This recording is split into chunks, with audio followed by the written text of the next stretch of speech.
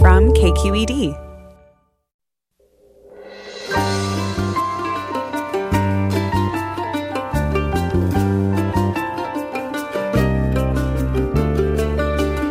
From KQED Public Radio in San Francisco, I'm Michael Krasny. As the Senate Judiciary Committee continues with the fourth day of Judge Amy Coney Barrett's confirmation hearings for the Supreme Court, we'll look back over the week's questions and testimony. Democrats questioned Barrett about her conservative judicial record, her writings critical of the court's decision on the Affordable Care Act, and the role her personal views, including her stance on abortion, will play on the court. My personal views don't have anything to do with how I would decide cases, and I don't want anybody to be unclear about that. And then at 9:40, we'll look at California Proposition 23, which would require kidney dialysis clinics to have a medical doctor on site at all times, among other rules. That's all next, after this news.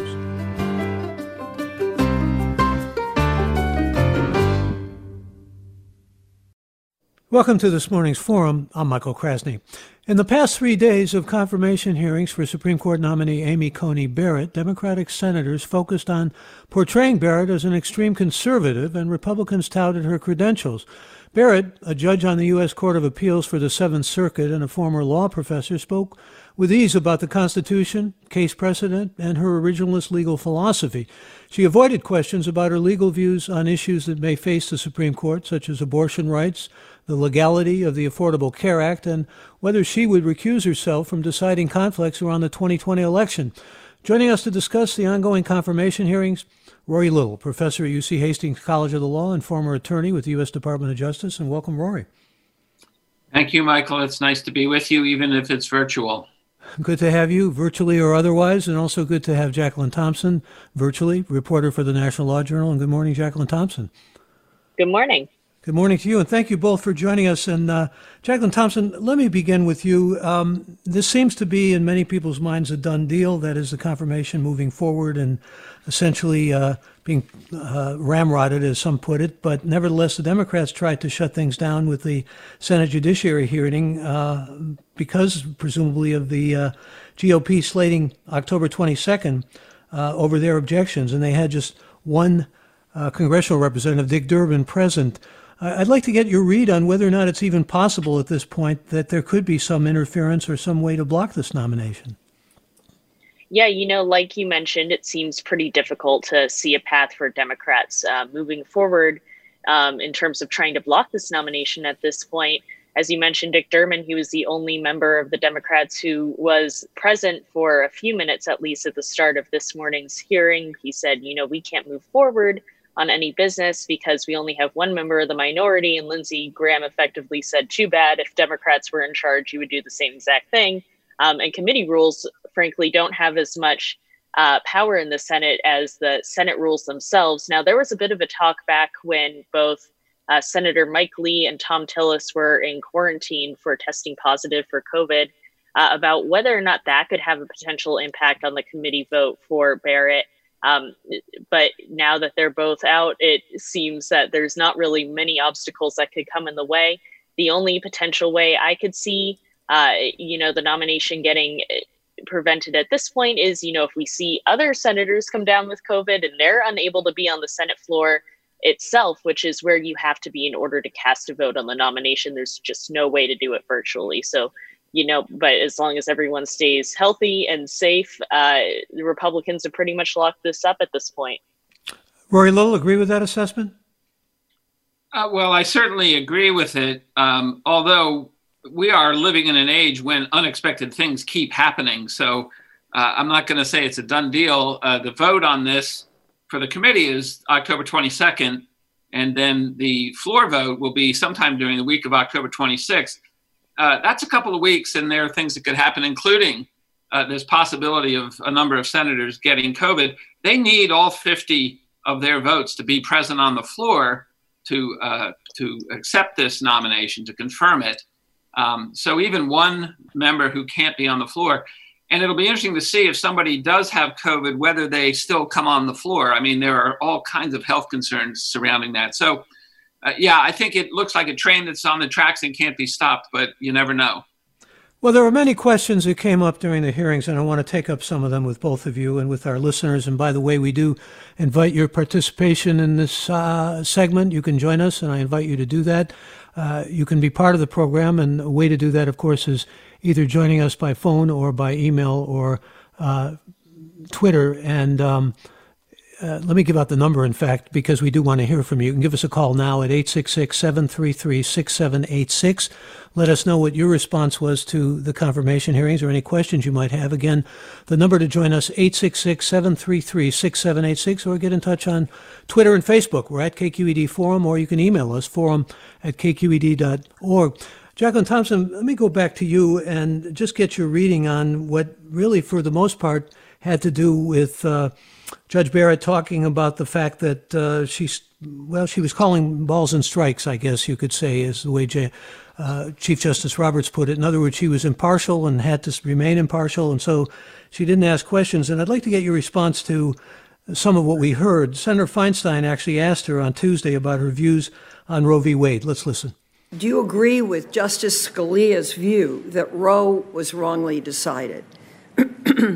Senator, I completely understand why you are asking the question, but again, I can't pre-commit or say, yes, I'm going in with some agenda, because I'm not. I don't have any agenda. I have no agenda to try to overrule Casey. I have an agenda to stick to the rule of law and decide cases as they come. There it is again, Jacqueline Thompson. We heard it over and over again, judicial independence. In fact, it goes back to Ruth Bader Ginsburg and some of her testimony when she was being confirmed. But I'm curious to get your response to that, particularly in the light of the fact that she has certainly said she agrees with Anton Scalia on just about everything, and he was her mentor. You know, I think her aligning herself with Anton Scalia actually ended up backfiring in a bit on her, when she, at the White House Rose Garden ceremony, which is now infamous for other reasons, she said that Scalia's judicial philosophy was effectively her own. And as a result, we saw a lot of Democrats, including Dianne Feinstein, using that against her almost in the hearing and saying, Scalia says this, what say you? It got to the point where she had to say, I am not Scalia. I would be Justice Barrett. I would be my own person. I would rule in this own way. And, she made it clear that she did not make any commitments to the president, to any members of his staff, to any members of the committee in terms of how she would rule. And she also invoked, as you mentioned, Justice Ginsburg, in saying that she's not going to effectively tilt her cards and show how she might potentially rule in the court. And that really rubbed a lot of Democrats the wrong way. They pointed to past judicial nominees speaking on past court rulings and indicating their judicial beliefs and their legal opinions. And, it ended up in a point where we just frankly didn't learn very much about her coming out of these hearings. We heard a lot about originalism. We heard a lot about her personal beliefs. We heard a lot about the Affordable Care Act, but, we didn't get exactly how she might be behaving on the court in the future. Well, and there's a kind of irony here, Rory Little, in that when Lindsey Graham, the Senate Judiciary Chairman, actually praised her, he talked about her. Well, let's hear. This is the first time in American history that we've nominated a woman who's unashamedly pro-life and embraces her faith without apology, and she's going to the court. Now, the irony there, in many ways, Professor Little, is that Dianne Feinstein, Senator Feinstein, was sort of tiptoeing around. She talked about dogma in another confirmation hearing to the appellate court with Amy Coney Barrett, and did not, in fact, the Democrats did not even broach the whole idea of religion, and yet there it was from Lindsey Graham, pro-life, unabashedly. Yes, Michael, there are so many things, in my opinion, that are wrong with this particular hearing.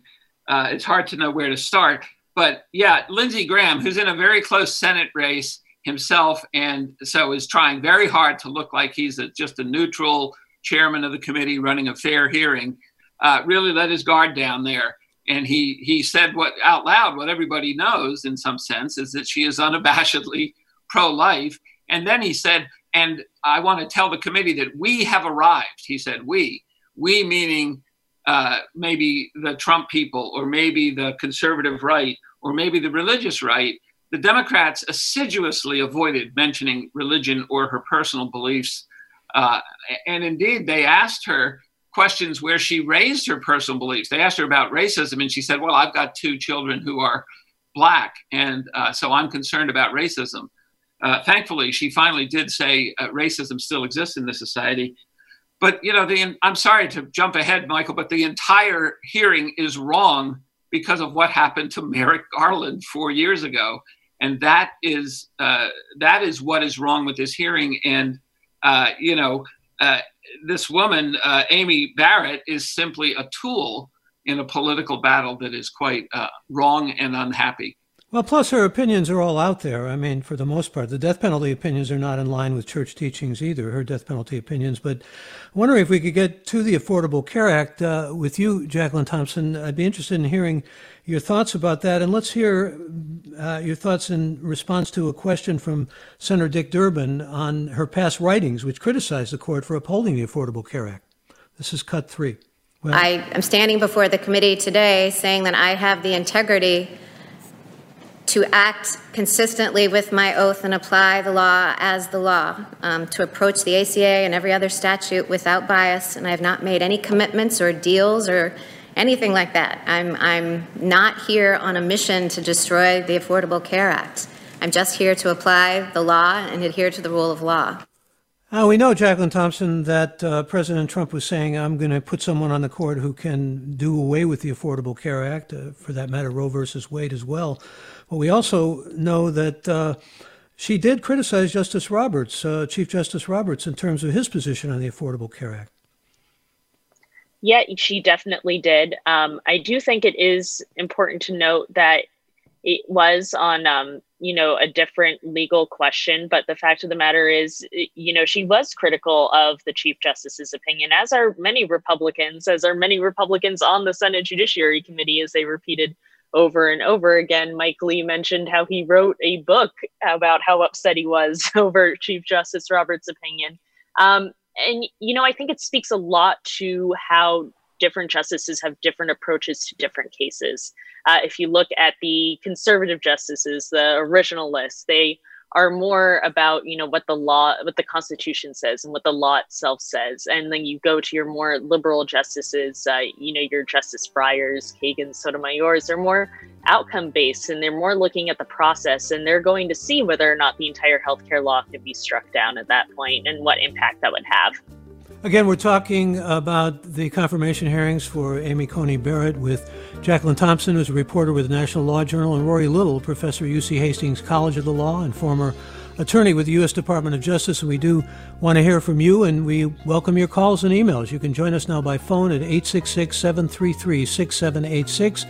That number again, toll-free, 866-733-6786, or get in touch on Twitter and Facebook. We're at KQED Forum, or email us, forum@kqed.org. This is Forum on KQED Public Radio. I'm Michael Krasny.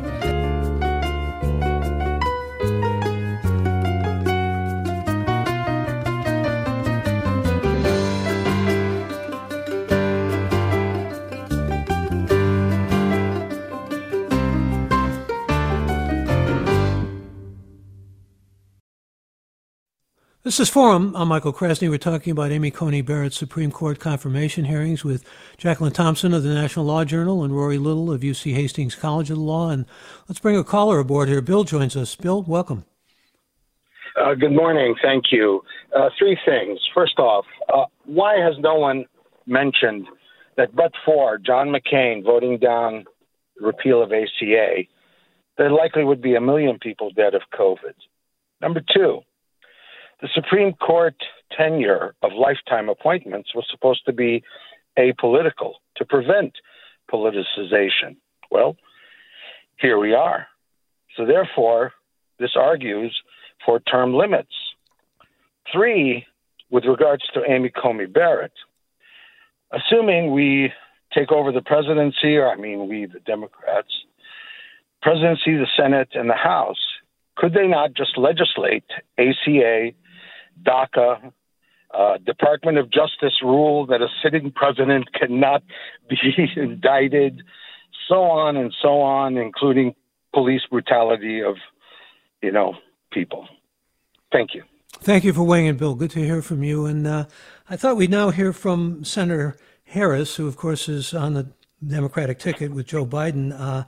When she was asking about voting discrimination, actually grilling Amy Coney Barrett on the topic of voting discrimination. This, I think, is cut 10. Do you agree with Chief Justice Roberts, who said voting discrimination still exists? No one doubts that. Do you agree with that statement? Senator Harris, I will not comment on what any justice said in opinion, whether an opinion is right or wrong, or endorse that proposition.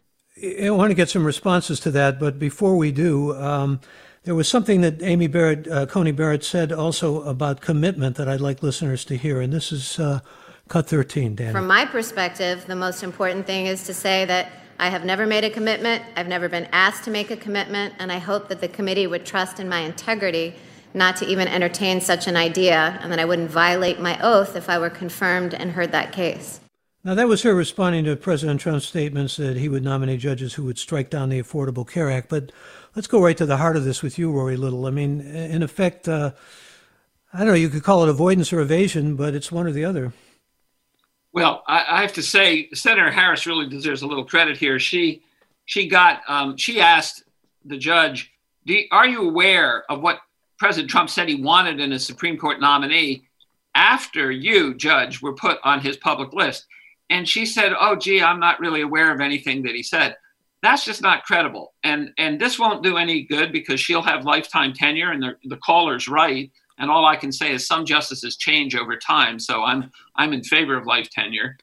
But she wasn't credible when she said she didn't know what the president even said after she was put on this public list. And the idea that she wasn't able to say very obvious things, I think carries the precedent of we don't answer specific questions to kind of an even higher level than we've ever seen. I'm going to read a comment from Bill, who says, is there any evidence that Amy Coney Barrett's personal beliefs have ever influenced her ability to be an impartial juror? If not, this attack on her pro-life beliefs is pure speculation, and we may well be surprised. That's a possibility, Jacqueline Thompson, isn't it? We've been surprised with other jurists. Yeah, we have been surprised with other jurists in the past. And she said, I will not let my personal beliefs influence me on the court. When I put on the robe, then I'm a judge and I look at everything through a legal opinion. And one opinion that's been repeatedly brought up during these hearings is a ruling that she made on the Seventh Circuit involving a quote unquote bubble rule outside abortion clinics that basically said anti-abortion protesters can't be outside the clinic. And she and Republicans have repeatedly pointed to that as evidence that she would not overturn Roe v. Wade. But I don't think it's so much her pro-life stance that would cause concern here as much as her stance in approaching the Constitution and approaching the law here. The fact of the matter is a lot of originalists have indicated that they disagree with Roe v. Wade, like Justice Scalia, as she has frequently tied herself to. And I think that probably is the best path in trying to evaluate how she would actually rule there, as opposed to her pro-life stance, which is, this is a political process. This is something that senators are going to raise. It doesn't necessarily mean it would influence her on the court, but it's definitely something that senators themselves can consider when voting whether or not to confirm her to the bench. Well, let me hear from another listener. Wynn joins us from Menlo Park. Wynn, welcome. Thank you.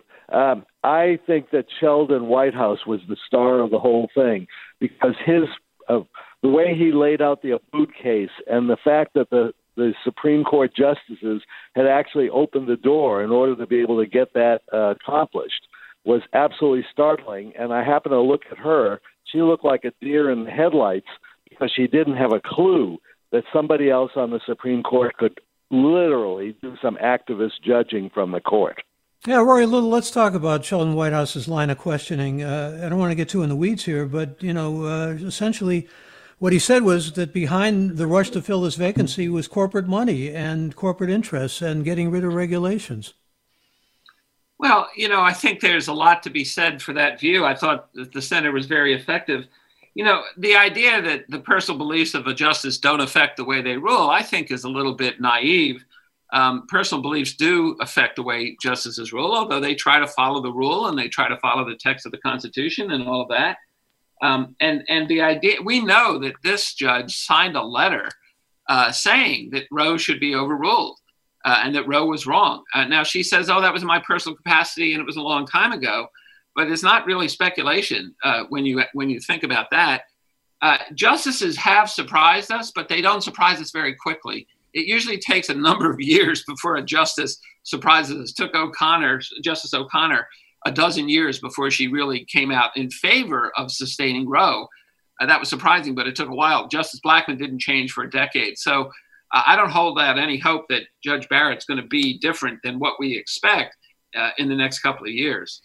Quick response to you, Rory, from a listener named Davey, who says, why did every single Democrat bring up the Affordable Care Act? And I think the answer to that lies in the fact that there is a case that is going to come up very soon where the Supreme Court is. And again, Sheldon Whitehouse brought that out as well in terms of what underlying motives may be behind pushing this through as quickly. But also, didn't this seem to be in many ways a spectacle of electioneering, not only with upcoming Senate races, but the presidential race? And the Democrats are trying to make a good deal out of the Affordable Care Act being essentially shunted aside or, for that matter, destroyed.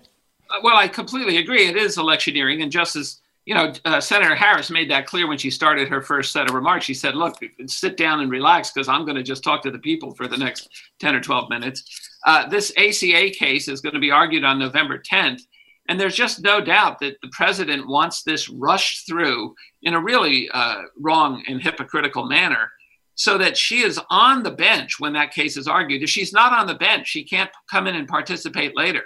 They'd have to re-argue it or decide it with a 4-4, 8-justice court. And he wants her on the bench for the inevitable post-election legal challenges that we're going to see.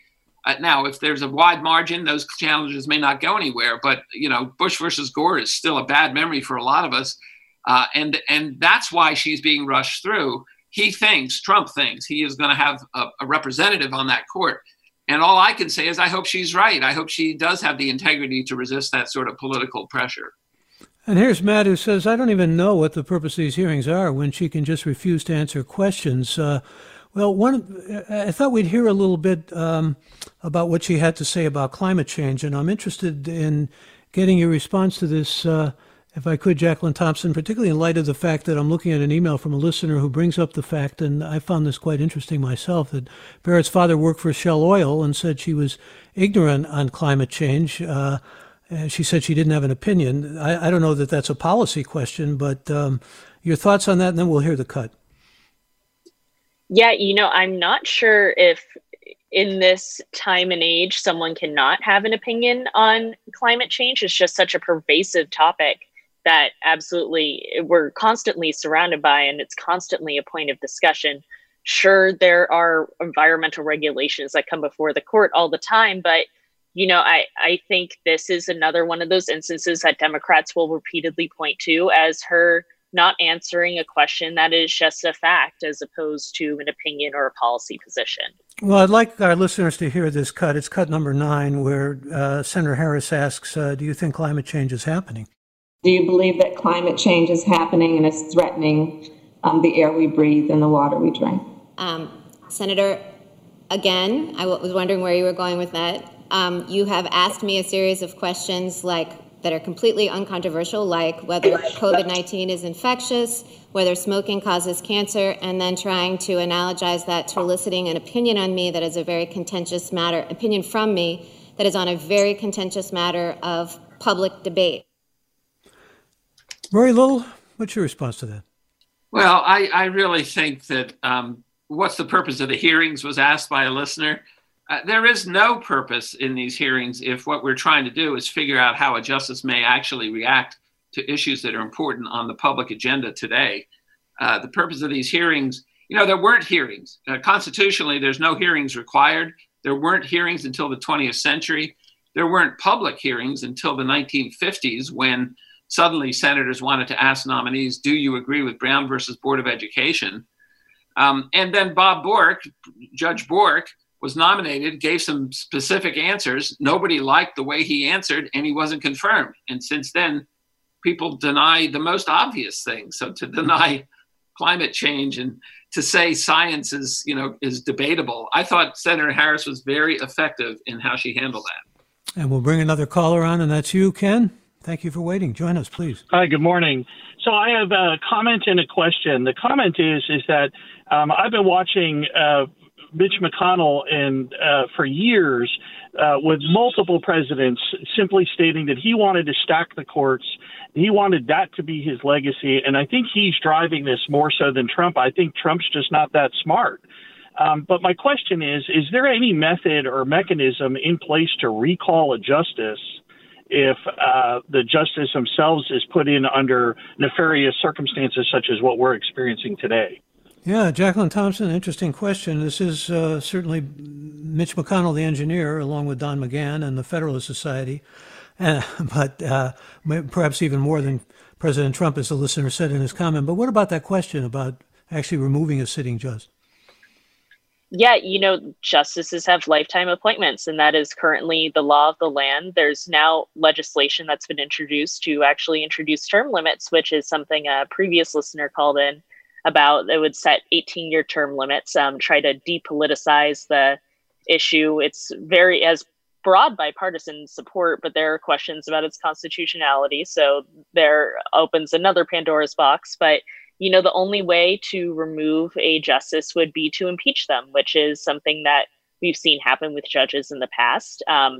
They can resign under massive public pressure if that becomes an instance as well. But there's not really a way to, quote unquote, recall a judge or a justice from their position once they're seated. Let me read some comments that are coming in. Jack writes, even though we revere the Constitution, the originalists should acknowledge and bear in mind that it was written by white male property owners, and their perspective might not always be that democratic. And Todd writes, did anyone ask Amy Coney Barrett how she felt about her judgment on accepting the nomination during an election? Is she okay with the cloud this will carry over her lifetime appointment? Let that stand as a rhetorical question. And let me go back to you just for a second on this next email, Jacqueline Thompson. Gayla asks, if Judge Barrett is committed to life from conception and natural death, can she be relied upon to oppose the death penalty? I'm not entirely sure on that one. The Seventh Circuit doesn't get that many death penalty cases, but, they have in the past. We see other Catholic justices on the court rule in favor of the death penalty and the government's ability to do so. And I think you see that happen a lot in the conservative movement, where there is that split that other people point to and saying, oh, you support you're pro-life, but you're also pro-death penalty, and trying to say, how do you rationalize those two perspectives? I don't think it's really tripped up other conservatives in the past, and I don't see it doing the same for her in the future. And let me shift gears for a moment with you, Rory Little. Rory Little, again, is professor at UC Hastings College of the Law. There was a Supreme Court decision that just came down to shut down the 2020 census count, and this has some pretty strong and profound implications. It's really all about deadlines, but it can really be in some ways about money and power and particularly representation. Could mean White House officials may actually use population numbers to determine representation in the House of Representatives, but also those numbers would be used in state and local governments as well, rather than what the Census Bureau would dictate. Yeah, the census issues are another huge issue that's happening right now that's very political. A district court judge there in Northern California, Lucy Coe, enjoined the Census Department from stopping their count early. It really only is a couple of weeks now. October 31st was the deadline that she said they had to stick to. But we all actually know that the reason this is happening is because the president has announced he wants a policy of excluding all undocumented persons from the count. That's unconstitutional. The Constitution says the census has to be based on the number of whole persons. Now, there is a background of slavery in that, and racism, and your caller is right. They counted enslaved people as only 3/5 of a person, but whole persons includes everybody. And that's where this is going. And yesterday or 2 days ago, the Supreme Court intervened and stopped the district judge's injunction from taking effect. that itself may not have such an effect on accuracy, although people really are fighting that it does. But if it allows the president to exclude undocumented people, that'll affect California in a huge way, as well as some other states, because, of course, we have lots of undocumented people in our state. They're valuable taxpayers in most cases, and to not count them will really harm the representative and the state and local funding issues that California benefits from. There is a constitutional mandate, as you said, that the census ought to include all residents. And the effect on this, what do you think, Jacqueline Thompson, with respect to, well, public confidence? I think there has been, and I think this is totally accurate to say, a huge attempt by the Trump administration since day one to try and undermine faith in the census and try to, detract people from being able to respond. You can go back to the Voter Fraud Commission. You can go back to Chris Kobach. You can go back to the litigation over a citizenship question on the census. And then, this more recent memo on trying to keep undocumented immigrants from the total apportionment. You can go to this attempt now to end census operations early. The census has been a major target of the Trump administration since day one. The fact of the matter is, I'm sure there has been a huge dent in public confidence in it and what the ultimate results will be, and that we're going to feel the lingering effects of that for years to come, because that data is so valuable to states, to jurisdictions, to municipalities in determining their funding. We're going to see the census be a huge hot button topic for many years to come. Well, the legal battle over it will continue. It is continuing, but this essentially means it undercuts the people hardest to reach, minorities and the poor and young people, mostly in urban areas, and that means less potential power for Democrats and more for Republicans. It's pretty clear cut. Let me thank both of you for your excellent analysis and responses. Rory Little, again, professor at UC Hastings College of the Law and former attorney with the U.S. Department of Justice. Thank you, Rory. Thank you, Michael. And thank you, Jacqueline Thompson. Jacqueline Thompson is a reporter with the National Law Journal. Good to have you with us. Thanks, Michael. And we are going to have another segment, continue our election coverage, and we're going to actually find out what the pros and cons are on Proposition 23, which has to do with dialysis clinics. That's right up ahead. Stay tuned for that. I'm Michael Krasny.